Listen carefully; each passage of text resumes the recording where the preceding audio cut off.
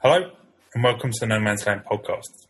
One of the topics that has on occasion been pushed into the political limelight over recent year or so is around gender identity.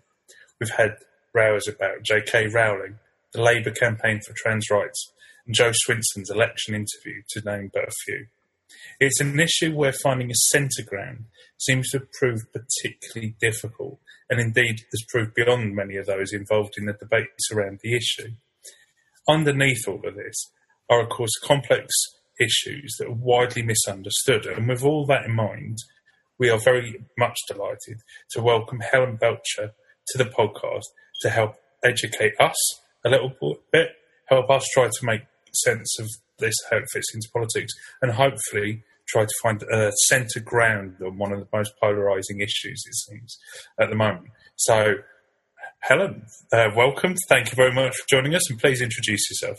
Hello, Martin, and thanks for having me. Real pleasure. I'm Helen Belcher. I was the Liberal Democrat parliamentary candidate in 2019 and 2017 for Chippenham. So one of the Lib Dems who held and then improved on their second place in those general elections. And I've done a lot of work on issues affecting trans people for at least a decade now.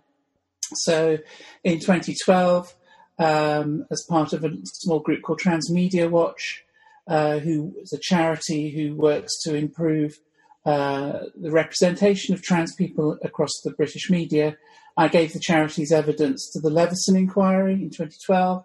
I gave evidence to a parliamentary inquiry on trans issues in 2015, and also on free speech and no platforming at the end of 2017. So notorious, I think, is probably how I would reference that. Or perfectly well qualified to come on a podcast such as this, I think. So, Helen, first of all, thank you very much. Right, let's get on to the issues. So we're going to talk about how and why gender identities become so prominent in our politics. But before we do, we, and certainly I, need to get a better understanding of these issues. It feels like there's quite a lot to get through. So, Helen, would you mind introducing the topic to us?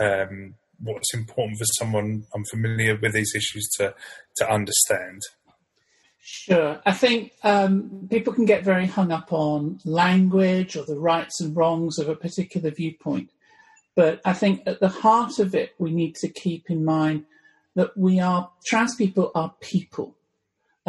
We have our own particular journeys, our own particular struggles.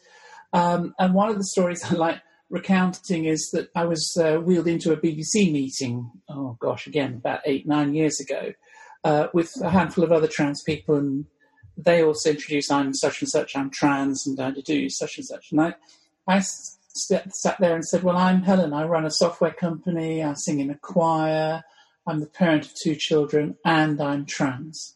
And I think for what often gets lost in debates like this is the fact that trans people are people with many different facets, and being trans is one of those facets. It's not an all-defining thing. So trans people simply are people who have some unease about how they are referenced with respect to their birth sex. So some trans people will take steps to live as members of the opposite sex or a different sex. So when we talk about trans women, we're talking about people who are assigned male on their birth certificate at birth, and have taken some steps to live in society as women. And trans men are people who are assigned female at birth and have taken some steps to live in society as men. And there are non-binary people who don't identify as either male or female. And what drives it is still the subject of a huge amount of scientific and medical research, but it appears that it's something which is deeply ingrained. It frequently is part of somebody's psyche from a very young age. Most trans people try very, very hard for differing lengths of time not to be trans, and end up with a condition which is sort of recognised called gender dysphoria, which simply means a profound unease with your gender. So, and the only real medical steps which people can take to alleviate this is to live as the opposite sex, live as the sex they believe themselves to be. And some people will need medical assistance with that, and some people will decide not to have medical assistance to do that. And by medical assistance, we're talking about cross-gender hormones, hormone blockers, and different types of surgery as well. And what's been wrong, I think, with the whole media coverage of trans people for decades is that it focuses very, very much on trans women, and it focuses very, very much on the surgical aspect of it. And the trans umbrella is substantially wider than that, but I would say that the people who transition generally will head on and be on some kind of medical and surgical pathway. Now, surgery is not all defining, because for trans women, whilst it's not exactly a walk in the park, it's substantially easier than the surgeries which trans men face.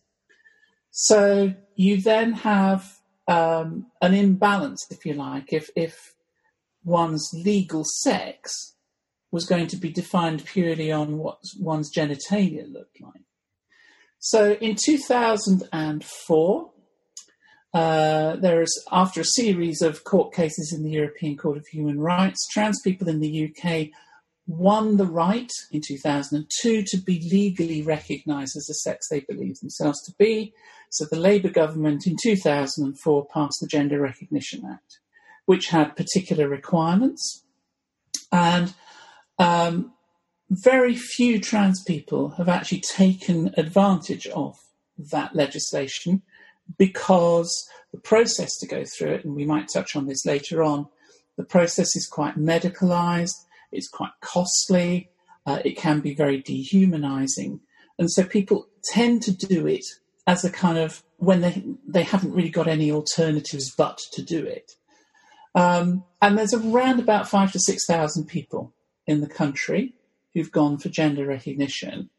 And we reckon that the population of people who have transitioned, so those are the people who've made steps to live in the gender they believe themselves to be, is between, say, 70,000 and 100,000.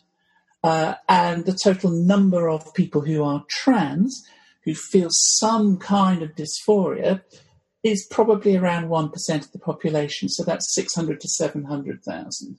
And various studies in different countries seem to bear that percentage out. But the vast majority of that 600 to 700,000 will not feel the need to do anything profound about it. So the number of people who we're talking about really is at most about 70 to 100,000 people.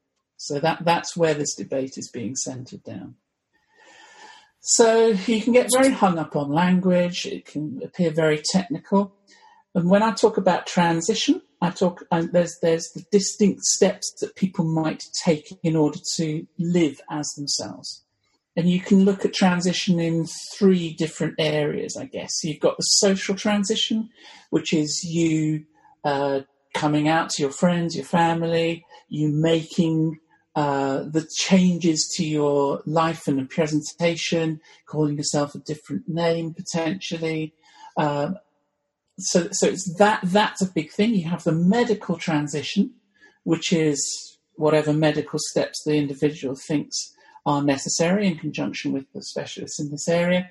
And then a legal transition, if you like, which again I would define by the Gender Recognition Act. So you can see that probably a lot of transitioned trans people will have a medical transition and a social transition, but very few have the legal transition. So hopefully I haven't lost you on that, but that's a kind of very brief introduction. And I guess when trans people transition, they generally have done, as talked about, most people try for a long time not to be trans and end up generally with a profound dysphoria that can manifest in terms of depression, various aspects of stress. And so they then go and talk to medics. The process becomes quite medicalised, and you have this horrible point where you've got this sort of social and medical transitions going on. But essentially, what if I focus on trans women? So somebody decides that they need to transition to become female. They will go and get a DPO or a statutory declaration. Stat decs are generally more common because they're cheaper. They will change their name in the same way as anybody who changes their name for whatever reason will change it. They will then get a letter from their doctor, and they will apply to the passport agency, to the driving licence authority to get those two documents in their new identity. And actually, you could go for a passport with just the standard declaration process, so somebody who's known you for 2 years of importance in society can sign various documents on that behalf. So within a couple of months, most trans people, after transitioning, have got the various identity documents that they need to navigate their day-to-day lives. And the Polstat deck enables them to change their names on things like bank accounts, on mortgage deeds, utility bills. All of these things that we use for proof of identity are already done on that basis. And the social transition then means that, yes, they will, in order to function in society, you need to go shopping, you need to use public loos to do what everybody uses public loos to do. You're trying to find your feet in terms of style, work out what your new style is going to be, or styles, because people might have more than one. So it's a very exciting, but it's also very challenging and very hair-raising time of life. And so, I look back on that time, I lost my job, I lost my relationship with my dad. And at that time, which was 16 years ago, 16, 17 years ago, I came out of things quite lightly by just losing my job and my relationship with my dad. A lot of transitioning trans people I knew at the time pretty much lost everything. And I didn't. So I considered myself fairly fortunate. So if you put there the social cost, significant social cost, which trans people often face as well, you can see why a sort of social transition is something that people don't take that lightly. No, I can imagine. And it's, I think, really illuminating to see that the number of people we're talking about here is about the number of people, roughly, number of spectators you get in Wembley for an England game, FA Cup final with a packed house there. And it's such a sort of small number of people involved that seems to generate such a sort of polarising debate. But so it's very good for you to start by saying in a very sort of forgiving way that not to get too hung up on language. But I just want to talk or very quickly get your sort of insight or your thoughts on how should we be talking about this? Is gender identity a sort of sufficiently comprehensive term? Is that the right way to talk about it? And then maybe just briefly touch on things like sort of gendered pronouns. We talked a bit about self-identification, but if there's anything else we should sort of know about that, and then we'll come on to talk about conversations about policy, I think, if that's all right. Sure. I mean, like a lot of science and medicine, when you really get down to it, it's difficult to know exactly what's going on. So gender identity is our current best stab, I guess, with sort of scientific basis of the sense of somebody has of themselves as a gendered being in our society. And so when that mismatches with the sex that others perceive them to be, that's what creates the dysphoria. That's what creates the depressions very often. And so, again, I'm just sort of bring it back to being polite here. So we have to accept that gender identity is our best stab at defining what's going on within trans people. And pronouns, again, it's about being polite, isn't it? I can remember listening to, there was an Italian trans politician, the first Italian trans person to be elected to their parliament, and she ended up on numerous talk shows back in the early noughties, and was repeatedly misgendered, so repeatedly called his, and shouted at for being in the women's toilets. And she talked about one interview where, despite the interviewer constantly saying to her opponent in the debate, come on, be polite, her opponent kept referring to her as he. So she did the same back. So she said, well, okay, you clearly don't understand the sex, so I'm going to call you she. And so and demonstrated how absurd what he was doing actually was. So it's about being polite is the use of the pronouns. And I talked earlier about non-binary people. I kind of glossed over non-binary people. So non-binary people, I would say, are people who don't identify exclusively as either male or female. And that obviously also, if you've got an identity which is neither male nor female, and society is continually trying to put you into one of two gendered boxes, then you can understand again why that might cause a level of dysphoria. So the whole pronouns thing is really because non-binary people won't necessarily identify with he or her, so will want a different pronoun. And we have a tendency in our society with our gendered pronouns to assume them on sight. So non-binary people aren't necessarily going to look that much different from anybody else.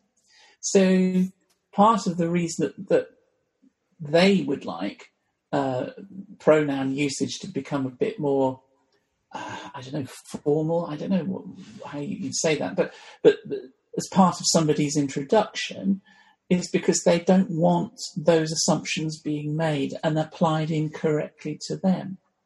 So again, it's about being polite. It's not about some kind of authoritarian viewpoint. It's about trying to work within a society which generally doesn't cope very well with trans people. Most transition trans people have a number of stories about dealings with official agencies not getting their name change right. Or, I had my deed poll thrown away by my car insurer because they insisted on having the original and then just binned it at the end. It's like, thanks very much, guys. I now have nothing to prove who I am. And that's not uncommon. So society doesn't deal well with trans people. So that's largely where it's coming from, and it's therefore very easy to kind of misrepresent where a lot of this is coming from as some kind of extreme wokeness or left-wing gone mad type thing, and it really isn't there at all. Yeah, Helen, I really like the framing there about being polite, because, of course, people who are sort of really up on these debates and stereotypically in London or big cities might understand a lot of what you describe as wokeness, but I feel that that's a kind of framing that's going to speak to people in all other bits of the country, and people know what you mean, and it's not a sort of language you often hear in this debate. It seems to be, or what I see anyway on Twitter and things, feels quite complicated. Whereas when you put it like that, it seems very simple. Well, it is. I sat in numerous meetings with politicians where one politician turns to another and says, "Oh, this is a really complex area," and I'm sitting there thinking, "Not really. It's about being polite." The technicalities become complex because of all the different exceptions that are made. When the same-sex marriage bill was going through, becoming law, the whole aspect of pensions for trans people who remained in their marriages became a big technical issue. And I can, and that's part of where this complexity comes in, because I can remember sitting for an hour and a half in a meeting with civil servants discussing what the pension right should be for the spouses who survive the death of their trans partner, and their trans partner was a trans woman born between 6th of April, I'm going to get the year wrong, but 6th of April 1953 to the 5th of April 1954. And you sit there and think, this is an hour and a half, this is a really complex thing, but actually it's not complex to the person who's going through it. It's because the structure which we have to exist in has become complex. So, again, if you put the trans person at the centre of it, what's right for them, it becomes a hell of a lot easier.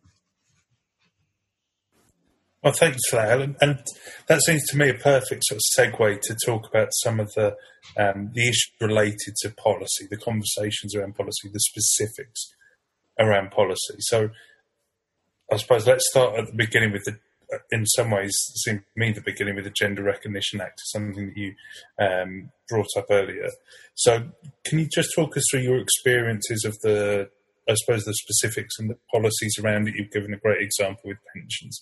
There's some of the other issues around that before we talk about some of the issues around women-only spaces, shelters, prisons, bathrooms, and so on. But, can we talk Gender Recognition Act first and the sort of policy around that?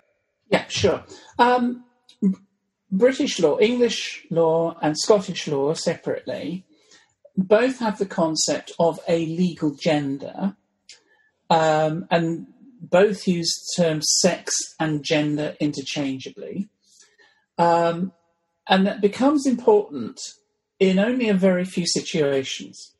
And they are marriage, incarceration at Her Majesty's pleasure in a prison, inheritance of titles, and various other gendered provision, which is typically things like pensions.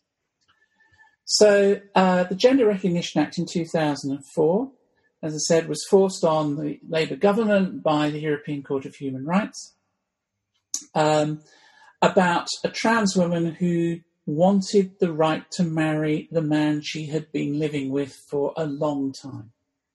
And the European Court said, of course, she has the right to marry this person. And at the time, there wasn't such a thing as same-sex marriage. So the way that was resolved, the Gender Recognition Act allows a trans person to have their birth certificate reissued as if they had been born the way they are presenting now. So, and at the time, there was a fear about fraudulent applications. So there was a process which was put in place. The trans person needed to supply 2 pieces of medical evidence from 2 separate medical practitioners who were on a list maintained by a panel. And the magic word gender dysphoria must appear in at least one of these diagnoses. The applicant must also provide evidence of having lived in their acquired gender, to use the terminology, for a minimum of 2 years prior to the application date. They must pay a fee.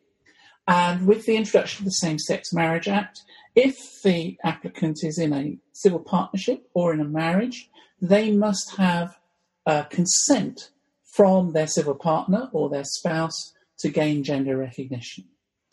So that whole bundle of evidence, and the medical reports can be quite costly, it can be quite time-consuming to pull together the other evidence that you need.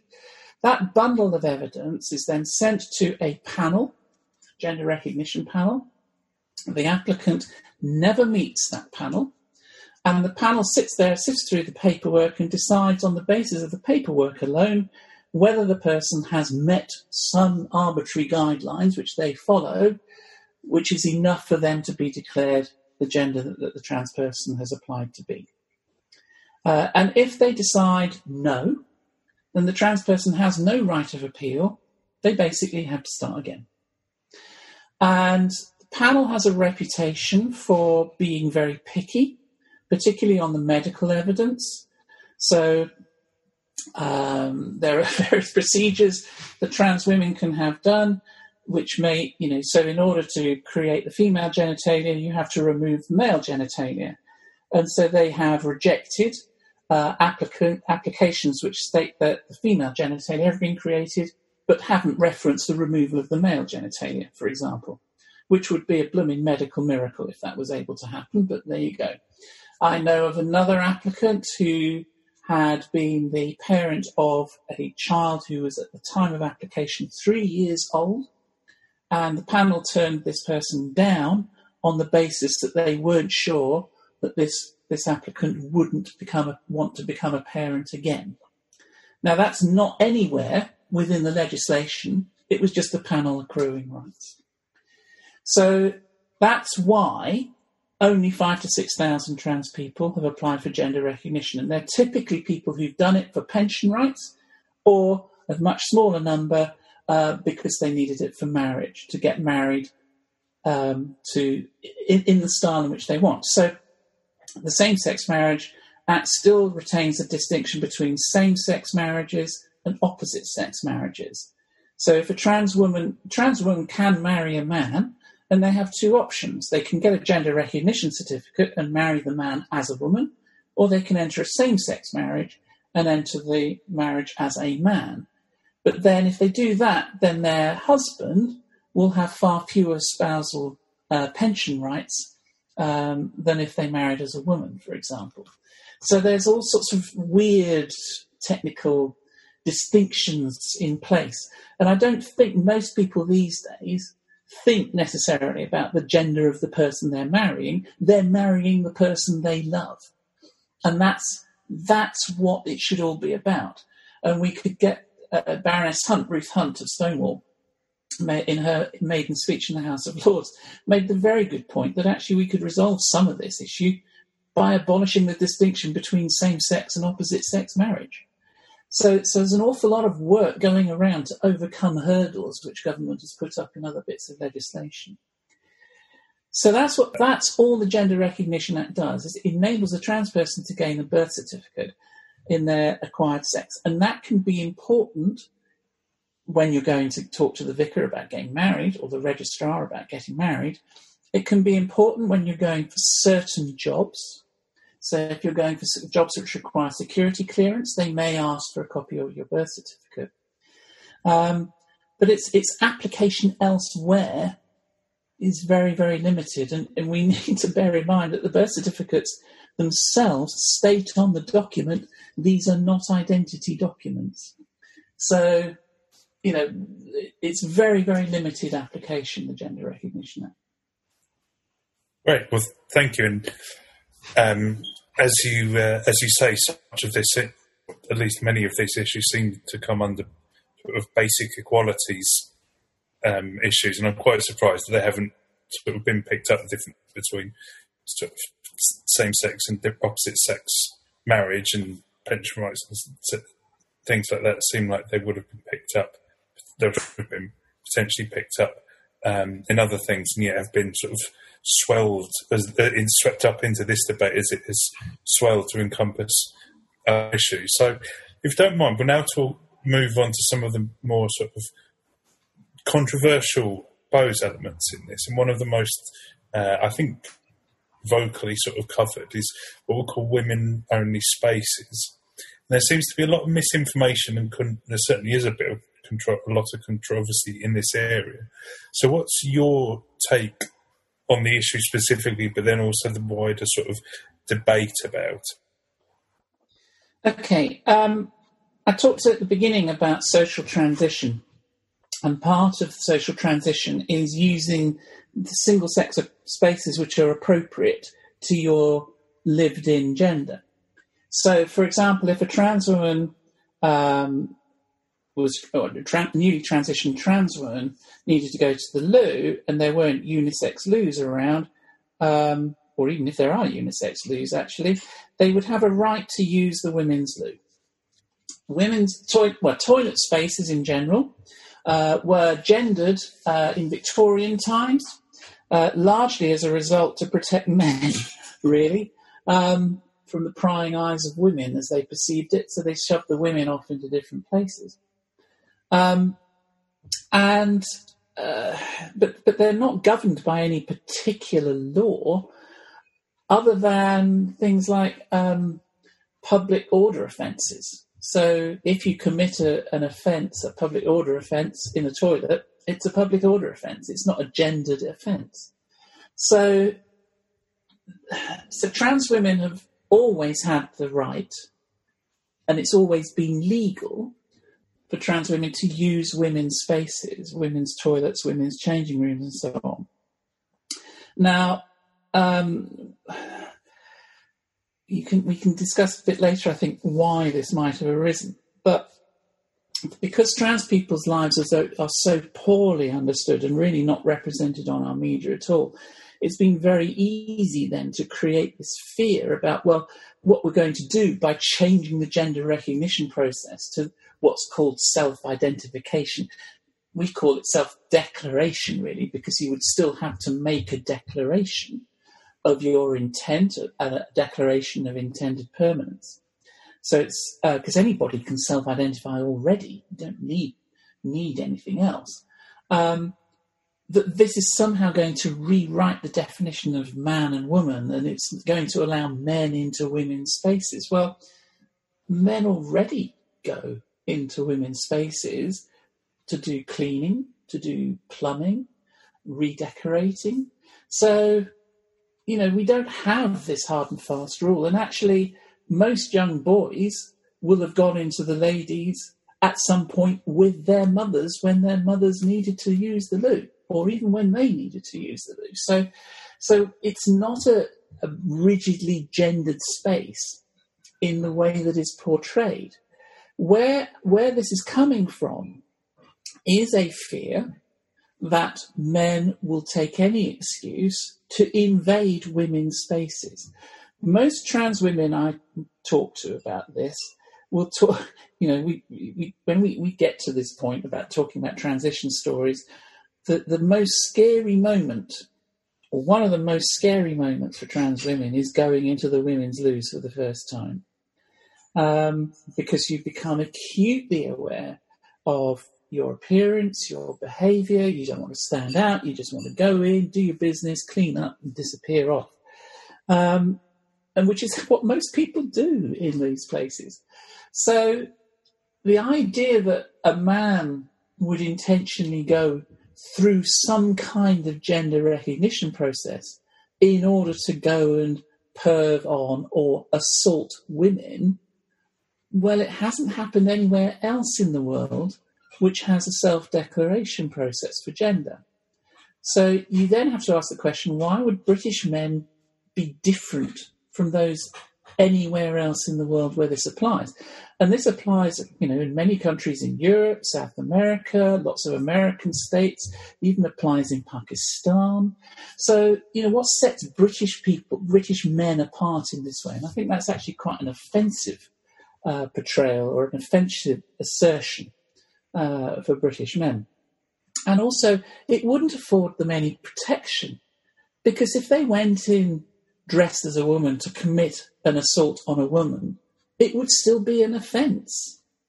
They would still be convicted if the evidence was there, which presumably it would be. And actually, if they had gone through with a gender recognition process and then use that as part of their defence, well, there are ways to invalidate statutory declarations because it's plainly there for nefarious purpose, and it would probably increase the person's sentence. So actually that would be a deterrent, not an encouragement. So, trans people have got to live. And why should we be prevented from doing the things that we've done for decades without problem, because suddenly there's a fear that men might abuse the system, but there's actually no evidence that men are abusing the system. So that's why I think the debate has become very fractious, because you've got a philosophical position on one end and people trying to live their lives on the other end. So do you think that I suppose the fear that men would take advantage, or at least could potentially, think that sort of fear misunderstands the safeguards that are already in place. I suppose the fear would be that, I don't know, the example is often given of a male rapist becomes a trans woman or declares as a trans woman and goes into, for example, a prison. So do you think that argument that is a threat relies on a sort of naivety, even, if that's maybe not too generous a word, or an ignorance perhaps of the various steps that people need to go through, the safeguards already in place? What do you think about that argument? I think it's playing on ignorance, because people don't know unless they've encountered it very closely by a family member or a close friend. They don't know what trans people. This is focused really on trans women. They don't know what trans women actually have to go through. They don't know what trans women do, and the media portrayal of trans people has been pretty appalling for most of the last 30 years. Because, as I say, it's focused very much on the surgical moment. So it creates this narrative that you wake up one morning, go to a medic, have your genitalia rearranged, and then suddenly, bang, you're a woman. And there's no concept, the impression that that's all done in a couple of hours because that's how long the television program lasts. And there's no real concept that actually it can take you 3 or 4 years even to see a specialist for the first time, and then another 2 years before you see a surgeon.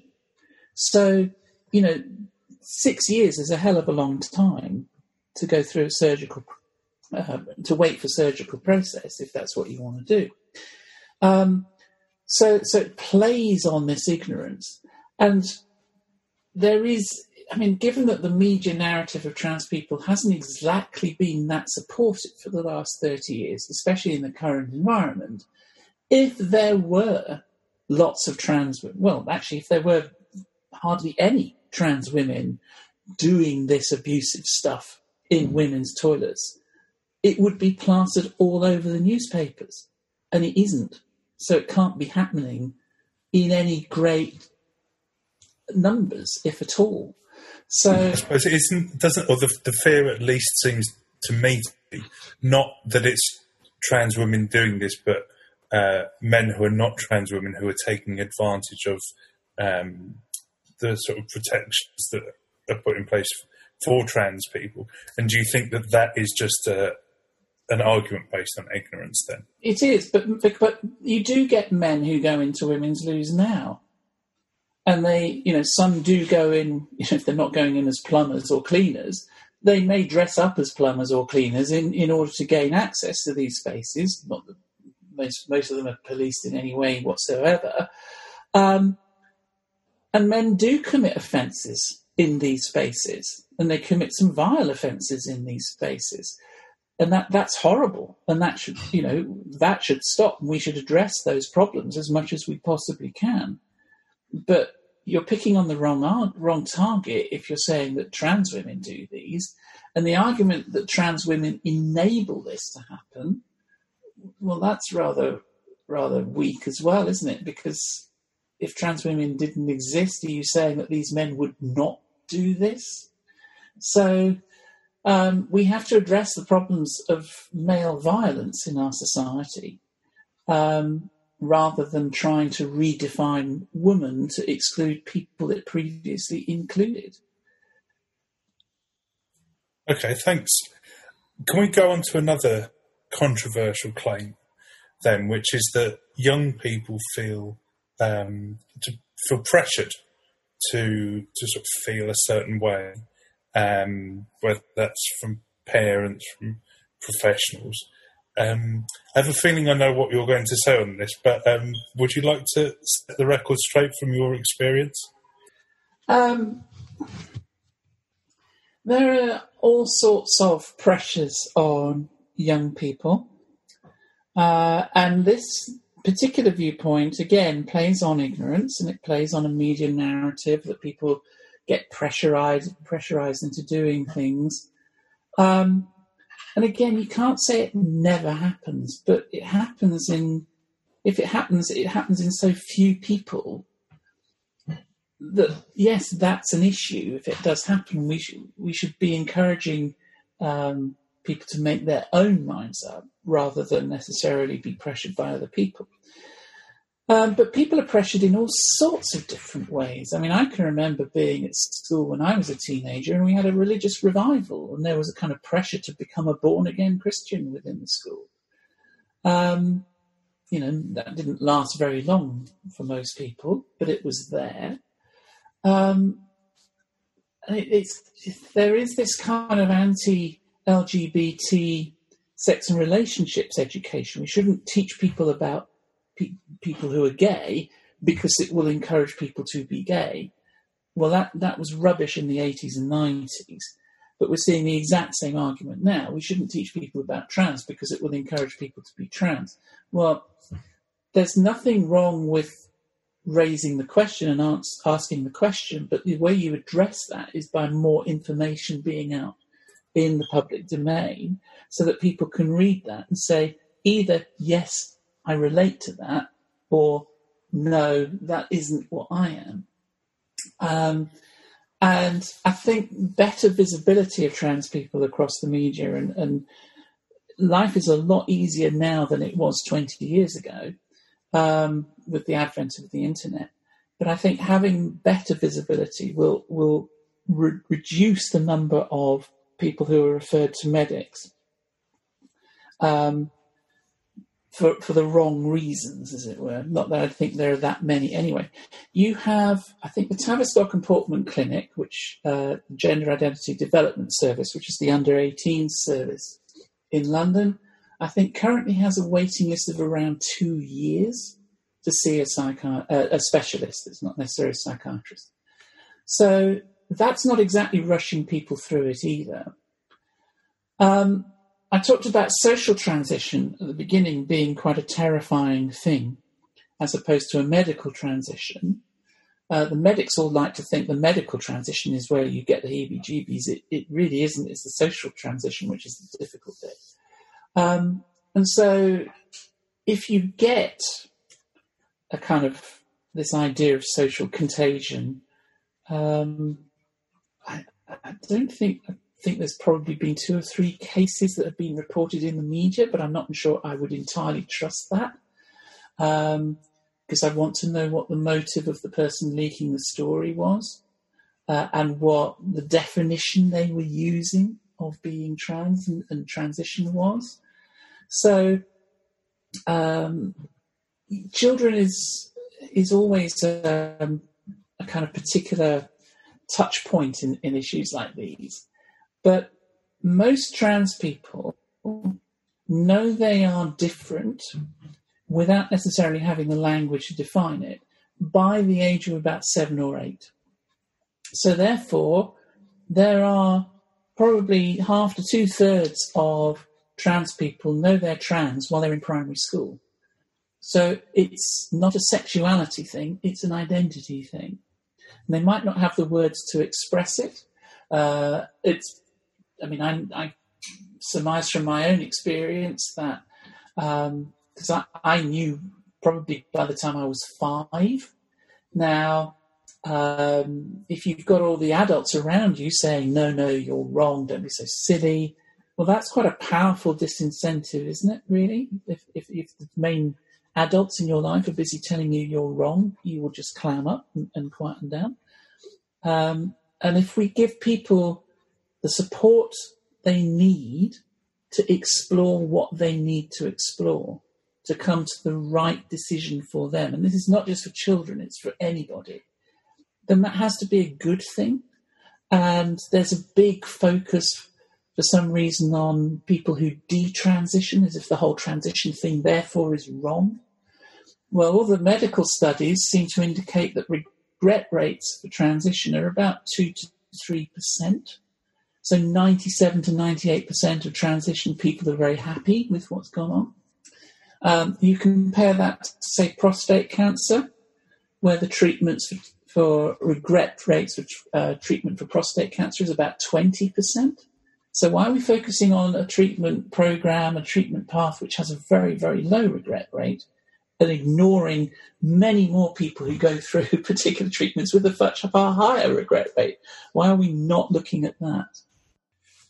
So Martin has had to go, so I'm Steve and taking over the questioning. Helen, thank you for all that explanation.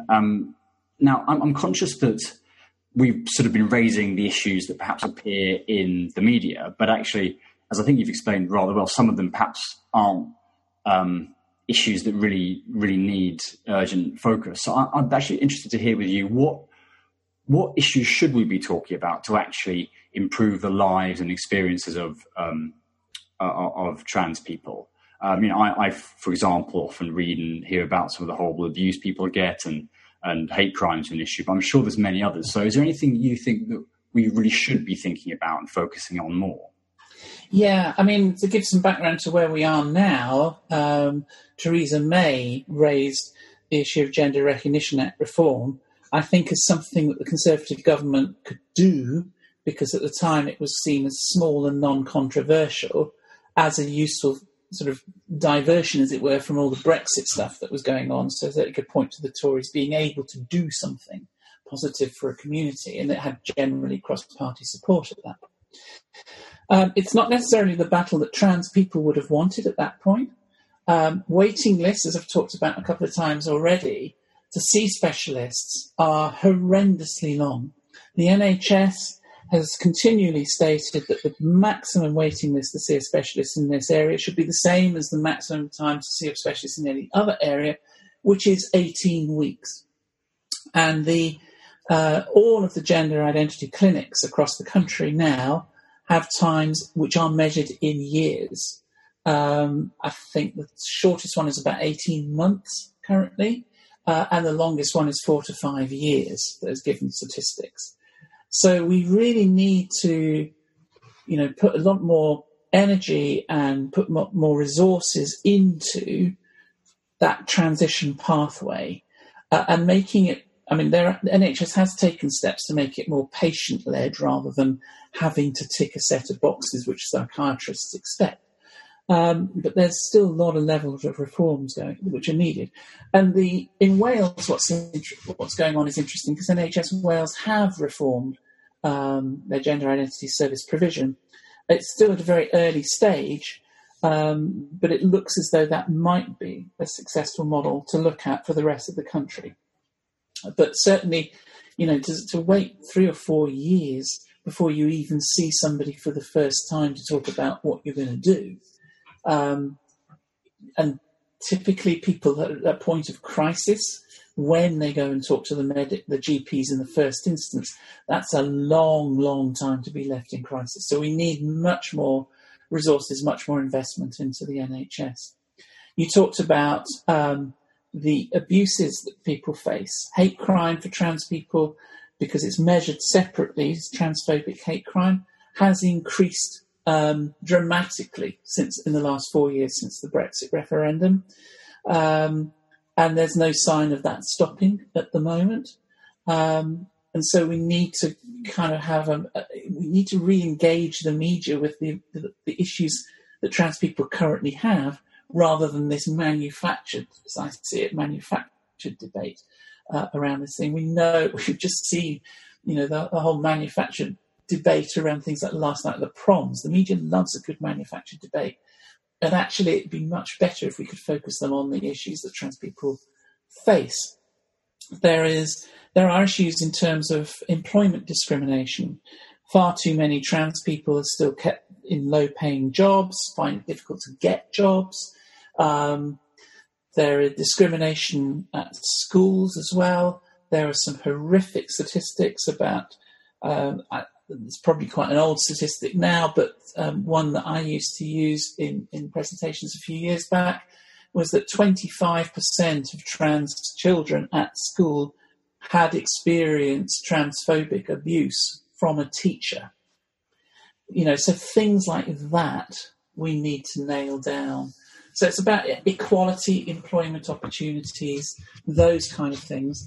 And the Gender Recognition Act is one point on a journey, whereas ongoing abuse, access to healthcare, those are things which go on for a number of years. or in some cases all the way through people's lives. And we really want to sort the long-term issues out. And whilst Gender Recognition Act reform would be welcome, because it removes some of the dehumanising things around it, it wasn't massively high on trans people's wish lists. Yes, those are certainly things that we should hear more about. I wonder, just as a follow-up question, some of those issues sound like things that maybe you could have a sort of government policy response to, such as increasing access to health services. But some of them also sound like things that might be quite hard to change without sort of wider kind of cultural acceptance and things. Is that your sense too? Is it a wider debate, or is it really about a specific, government being sort of better on this issue, on this set of issues? Yeah, I think you're right. I mean, the NHS England, NHS Wales, NHS Scotland are independent of government in many ways. So the issues around health funding are really issues for those NHS bodies, but Department for Health in England can give various directives and make various ministerial statements to provide different emphases. So we could do with some of that. But yes, by and large, it is about cultural acceptance. It's why in 2009, when I helped set up Transmedia Watch, there were 5 of us who set the organisation up. But part of the reason I got involved with that was precisely because media is the way to win those cultural battles, if you like, to sort of spread understanding. If you're going to rely on a few tens of thousands of trans people to educate 60 to 70 million people, that's 1,000 people for each trans person to go and educate. Well, that's a huge ask, and it isn't going to happen. So we need the media to be more responsible in the way that they report these things. And to be quite honest, the way that every mainstream media organisation, from the BBC downwards, has generally represented trans issues, well, this particular Gender Recognition Act debate has been fundamentally wrong. It's been misleading, and that's not good journalism. And in places where the BBC, for example, now seems to be once again fighting for its future in some way. Well, it's alienated most trans people now because they just see the repeated misreporting on this issue with no steps really taken to clarify or correct the record. So why would trans people trust it?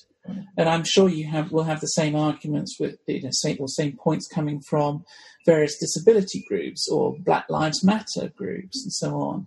So, and that's before you get onto the whole, is BBC left biased or right biased? Was BBC Brexit biased or Remain biased?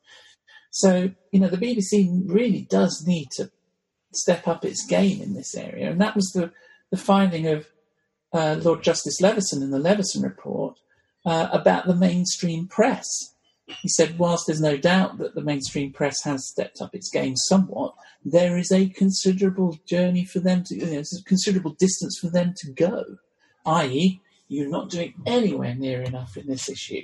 So, you can't legislate for all of this. In fact, the Equality Act makes it illegal to discriminate. The problem here is being able to prove that discrimination. How would a trans person realistically prove discrimination if they're not offered a job? It's a very difficult thing to ask somebody who's probably got no resources to prove. Mm. I think that gives us a great chance to segue into sort of the next part, which we wanted to discuss the kind of political context around some of these debates. So let's come on to talk about some of the more controversial things we've heard about in the news, and I think perhaps it might be they may be sort of unhelpful debates sometimes in the media. So here's a few examples of ones that I think most people will have come across. So relatively recently we had the sort of issue around comments made by J.K. Rowling and the sort of fallout from that. People may also recall back during the Labour leadership campaign.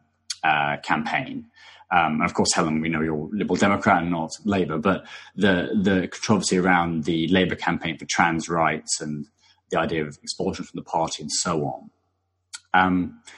We had that issue. We also had, I think, a while ago, some controversy which, or certainly a reaction to Jo Swinson when she was Lib Dem leader talking about this issue. So it would be interesting to get your take on how these kind of debates have played out. This sort of can seem like a sort of slightly sensationalist media tone and maybe a sort of angry sort of tone on social media. So yeah, I'd be really interested to get your general take on those kind of controversies, and whether you think the debate is happening in a helpful way for sort of progressing the sort of trans rights, etc. Okay. I mean, in terms of Labour, yeah, I'm a Lib Dem, so it feels a bit horrible to try and comment on that one. Again, it's about enabling people to feel safe, I think, and trans people being able to feel welcomed into the political party. And I suspect there is a group of people who pushed and pushed and pushed at a particular line, and it became, unless you agree with us, you should be kicked out. With a Lib Dem hat on, I would say that's a typically Labour thing to do. So, but I would hope it's not about necessarily holding a view, but more about how you're expressing that view and the impact of expressing that view in the particular way that it has been expressed. So without knowing a huge amount, because that erupted during the general election when I had a few other things to do, it's difficult for me to comment. And similarly on Jo Swinson, the media picked up on trans issues, I think, as a sidelining issue for the Lib Dems. If again, you think that it's probably going to affect 100,000 people max in terms of its, legal implications. Yes, there's been this misreporting which has created this fear for the 30 million women in the country, although it does appear that actually the majority of women haven't bought into this fear. You could argue that the impact is a bit bigger than that, but in my head, that's a sidelining issue which the media used to push the Lib Dems into irrelevance again, rather like they did with gay sex and cannabis in 2017. So, as a party, my feedback into our election review was we need to get a little bit better at dealing with these sidelining issues and just concentrating on what actually affects most people. My own constituency, my team and I knocked on about 7,000 to 8,000 doors. About 10%. Well, no, actually, it's more. About 20% of the constituency we knocked on, and the team reported that trans issues only came up on one doorstep out of that 7,000. There was more comment on social media, but one person out of the 7,000 doors that we knocked on talked about it. So it's not a big issue in most people's heads. Most people seem, I think, as confused as anything about this, because they see these polarised debates and they don't get any of the background. So J.K. Rowling, right? Well, the opposition has come from a very unusual position. We were expecting the opposition to come from the usual evangelical right, and this time it seems to have come from a kind of group of left-wing women who seem to be pursuing a philosophy with the same zealousness as the evangelical right do. And that's kind of wrong-footed a lot of Labour, which I suspect is why the Labour trans campaign had the impact that it had.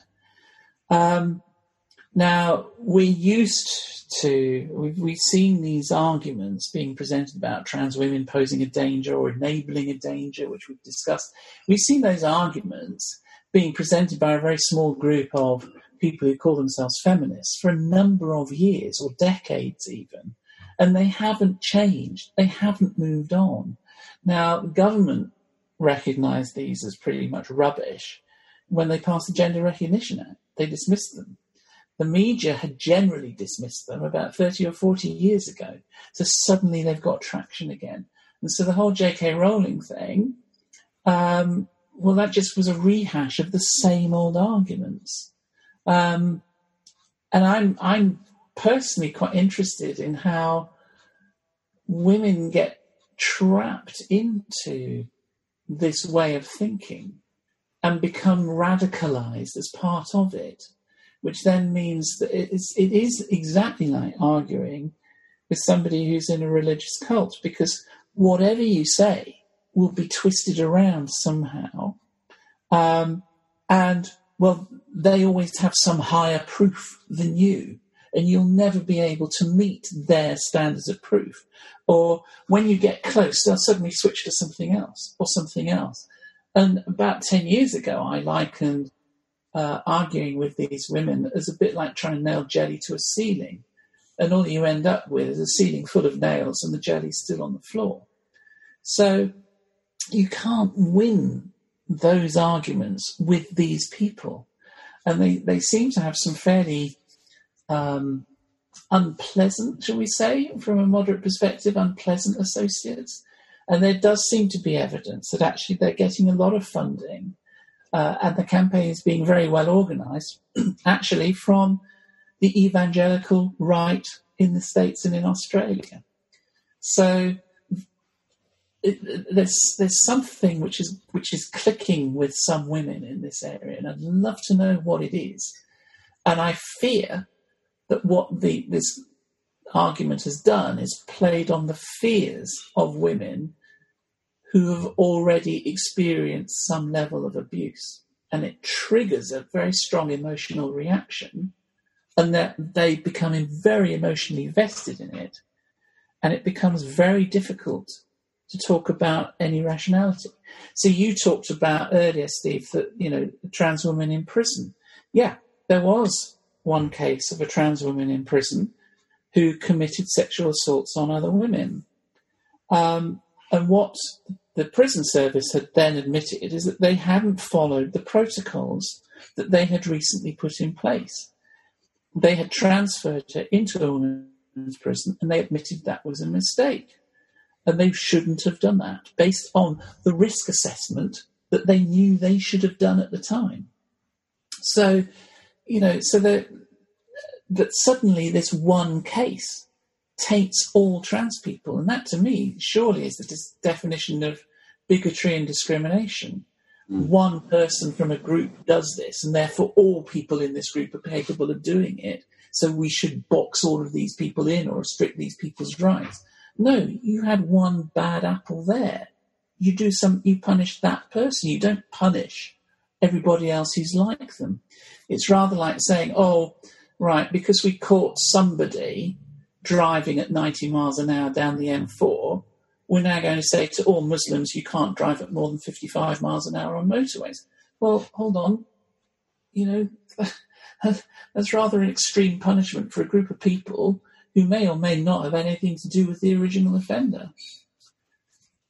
I mean, that's very powerful, and I think shows that there's an awful lot of this debate seems like quite divorced from reality, actually. And we touched on quite a few of the things in the earlier section about that J.K. Rowling put in her letter, and actually a lot of the issues she talked about was the sort of women's safe space thing, but it didn't seem that. And I'm sure it came from her it reads like it came from a sort of genuine, not a vindictive place. But it sounds like a lot of the things that she cites are just not really grounded in reality and grounded in, like you say, this sort of fear of something she doesn't understand all that well.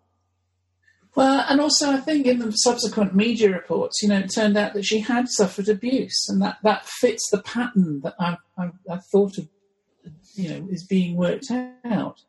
And so I have every sympathy that, she's obviously scared, she's been played along, and she's bought this line wholesale. and she's lost the humanity in the whole area. And I think partly, she became famous for writing a set of books where it was more important to celebrate difference and diversity and recognise that and allow that to flourish. And suddenly she seems to be saying the exact opposite when it comes to trans people. So you've got a whole... my daughter was a Harry Potter fan, or is a Harry Potter fan, and she finds it really sad that the person who created this universe that she loves doesn't actually seem to believe it. And because she's my daughter, obviously that hits home much harder for her. So Rowling is destroying some of her own legacy. And when actors in the films have started to say, well, actually, no, I think she's wrong, there's problems. You also have this whole thing about trans people are trying to silence other people. Well, that's working really well, isn't it? How many trans people have columns in national papers or get regular slots on television? Very, very few. There's one trans woman I know who appears on some of the breakfast, early morning television programs occasionally. I don't know any trans woman who has a regular column in a national newspaper. And yet we get accused of silencing all of these people who go onto the media. I can remember Germaine Greer complaining on Newsnight that she'd been silenced.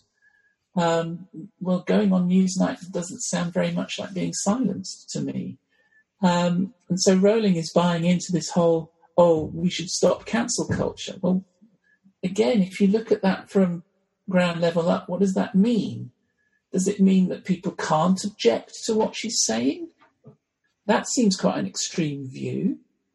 Are we really saying that if somebody is invited to appear on a platform, that invitation cannot be rescinded if that person subsequently says something which is so offensive that people don't want to hear it? Again, that's rather... It's a very, very extreme view of what no platforming or silencing or cancel culture, what actually it is.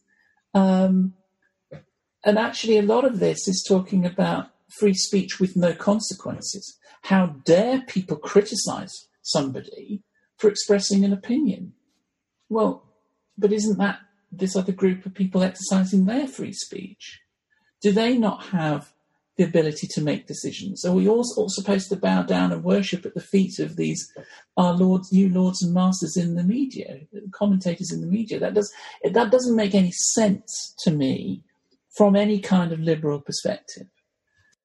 I wanted to take a step back and to reflect on the sort of broader way these debates have sort of seemingly been sort of roused, reported in the media, and seem to have had quite a sort of intense feeling to them. And I suppose you can make a case that could be a good thing for sort of raising awareness of issues, but you could also perhaps make a case that the sort of intense nature of it might have a sort of unhelpful backlash. What's your sense? Do you think that these things, the examples that I've given, being high up in the sort of media agenda, have been helpful or unhelpful? I think they've been extremely unhelpful. I don't know of a trans person whose mental health hasn't suffered over the last year, before COVID. And I think what's been going on up until the beginning, end of July, also hasn't helped people. I had a Facebook friend today who said actually she'd been tipped into depression and had to take a number of weeks away just to try and get her head back into the right space. And that's largely caused by the relentlessness of the media coverage. And when you know something is being misreported and you can't get it corrected, and it just keeps resurfacing again and again and again, what you end up having to do is divorce yourself from it, which then means you cease to play a part in the society in the way which you would want to. And that's actually very damaging. So, and a large part of it has been repeatedly framed in problematic ways. for a number of years, trans people were portrayed as enemies of free speech, going back to this one. We were no platforming people relentlessly. And it wasn't actually happening. And nowhere, I got close to doing this in the parliamentary inquiry, but nowhere have you seen the kind of, but this doesn't make any sense, this line of argument that you're pursuing. That defence is nowhere to be found in mainstream media. So because the issue wasn't one of our making, it wasn't one high up on our priority list, it has been framed very badly. Media companies are resistant to changing the way it's done, and it has been relentless and of increasing intensity. It is burning people out. And we got to a point in April and May where I didn't know a single trans person who had means who wasn't looking at leaving the country. Now, that to me is a huge indictment, and I will include myself in that. And at the back of my head, I still have, if I need to, where can I go? And I hadn't thought about things like that until last year. Now, that is not a healthy place for anybody to be, where you're no longer feeling at home in your own country. And I'm in my mid-50s. I don't know. I've never lived in any other country. So that's a huge, huge indictment. And it hit my wife, actually, back in the spring when we were talking about it, because she turned around and said, where would you want to go? And I said, well, that's it. I don't want to go anywhere. I want to stay here. But I don't know if I can. I mean, I'm sad to hear that. And I'm sad to hear, partly from the point of view, is that one thing I really like about this country is that I feel that somewhere along the line, we are sort of, as you said earlier, polite and sort of tolerant nation. So when it seems that things are getting less comfortable for people, that does make me sad. Yeah, and it makes me very sad. And I think if it was just me thinking it, I wouldn't bring it up. But it isn't just me thinking it. It's every trans person I know who has a reasonable amount of money who can get out of this country. And every single one of them. I mean, I know people who are now doing it. So it's no longer just theory. It's practice for some of the people I know. And I share your kind of optimism in a way, Steve. I think, we have a reputation in this country of being pragmatic, of being reasonable, of being fair-minded. But something has changed, as far as I can see, in this country in the last 4 years, so that the intolerant, the unreasonable, has become much more pervasive. And because of the way that our media is structured, where it likes conflict, it's given much more air. So it's breathing much more freely. And that is not the country that I knew even 4 or 5 years ago. Yeah. And then we have this, I think, kind of conversation on lots of issues of this kind. I mentioned before, we talked about race on this podcast and things like that, and when it's felt quite fraught and things at times. Mm. So I wonder if we can try and finish on a more positive note, along the question of, right, how do we have a better, healthier conversation about this? And often we frame it on this podcast as like, how do you sort of find a middle ground? And I think what I mean by that is, how can we have a conversation that reaches out to some of the people who perhaps have been influenced by some of these unhelpful media narratives, and who aren't as supportive of, or maybe it's not always supportive, maybe it's more just aren't particularly well educated on these issues and end up sort of being oppositional to things like, helpful reforms that we've touched on. Do you have an idea of how we have that sort of better national conversation around gender identity? I think it's about putting the humanity back into it, which is why I started the way I did, because a lot of these discussions become very abstract, very theoretical. and forget that we're talking about the way that people live their lives. And I think that's the only real way that we can do it. And I really appreciate the opportunity that you and Martin have given me today to be able to reframe that discussion in the way that I wanted to do. And it's very difficult to do on mainstream media because you have probably 90 seconds to get a point across. And I'm aware I probably rambled for 4 or 5 minutes on most of my answers. So, but it's about looking at people and what do people need to do to live. And it's understanding that the debate is not balanced. You've got a group of people who on one side are looking at losing the ability as we see it to function in our society. That's the risk we run, as opposed to another group of people who are looking to feel safe against an unknown threat. That doesn't seem to me to be particularly balanced. And if you applied that fear to any other group, it would be rightfully called out. So I think it's about reframing the whole media discussion. And Helen, it's been fantastic to have you on and for us to understand better a lot of these issues that are quite hard to get one's head around, I think. And we're really glad, I'm certainly really glad that we, in our small way, provided a chance for you to sort of actually have that space to talk through these things in more depth. So I think that's very important. Now, I can't let you go as a Lib Dem candidate without briefly discussing last week's news that Ed Davey won the leadership election. Yeah. What are your thoughts on that election and on where the party, or where you'd like to see the party go from now? I think, I made no secret of being on Ed's sort of supporter base from the beginning of the campaign, which for me was quite an odd position because I know Layla Moore. I like Layla an awful lot. So I think that the campaign, this is my third leadership campaign that I've either been a part of or witnessed.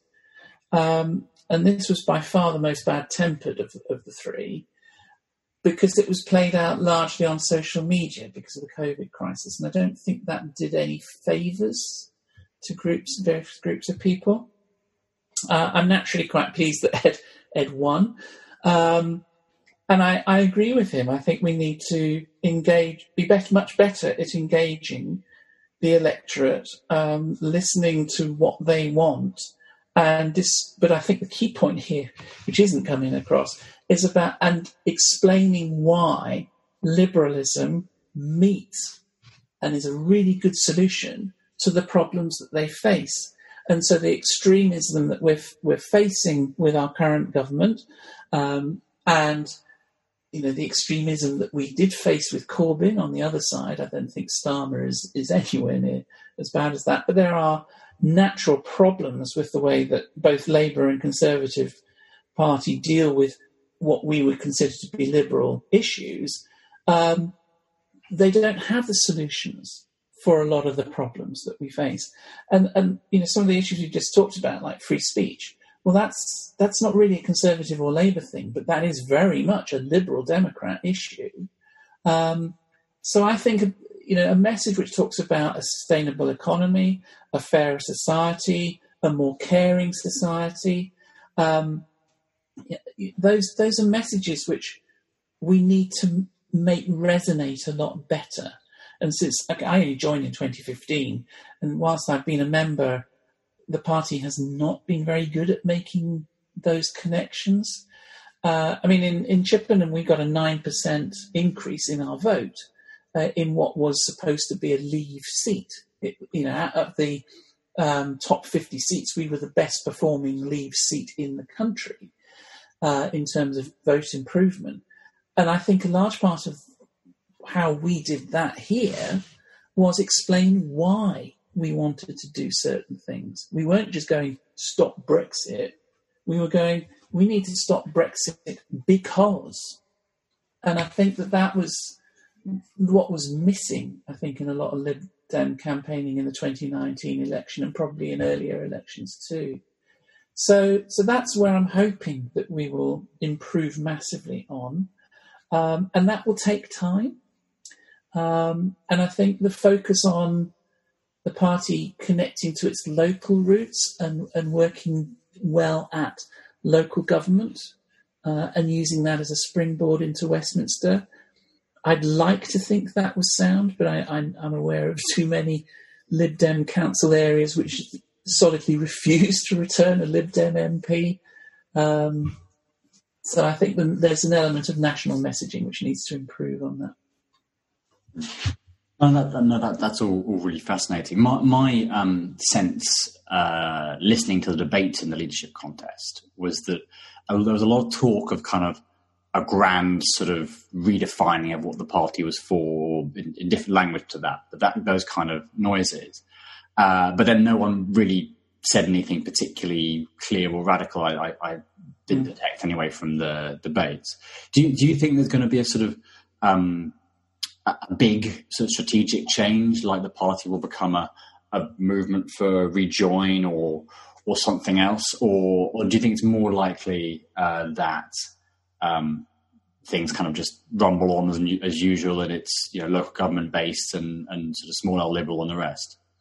I fear that the party won't change. I think that it must change because I think people in this country now don't know who to trust. They're looking for something fresh and different. But I know that you can't just create that from scratch without significant resources. So I think we should go back to what liberalism really means and how it's applied. So, I mean, this is one area, I guess, where it is quite clear. That there is a pretty clear liberal position on the free speech aspect and the ability for people to be themselves and fairness in the way that we're treating marginalised groups. And I think I don't want trans issues to be the touchstone for it, but I think it is an interesting case study as to where liberalism can be. The problem with using trans as that kind of case study is that because it's so badly understood, it's not a good one to use. And I think we'd be much better at finding things which resonate with the majority of people. So people are concerned about the climate crisis, but I think people are also feeling that they're not represented very well. So I suspect that, a campaign around electoral reform, and we're seeing more movement around that. I mean, I'm part of the Make Votes Matter grouping there, and we are seeing more and more people beginning to stand up for electoral reform in a meaningful way at both local and central government.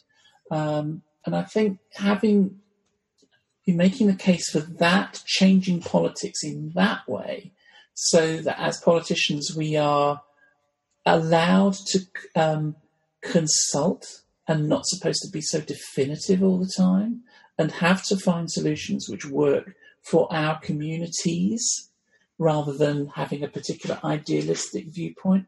I think that could be potentially a very strong message going forwards. And I think Lib Dems, because of the history of being in the centre ground, have a good case to make for that. Helen, it's been brilliant to have you on the podcast. Thank you so much for joining us. Thank you. It's been a real pleasure. Thank you for asking.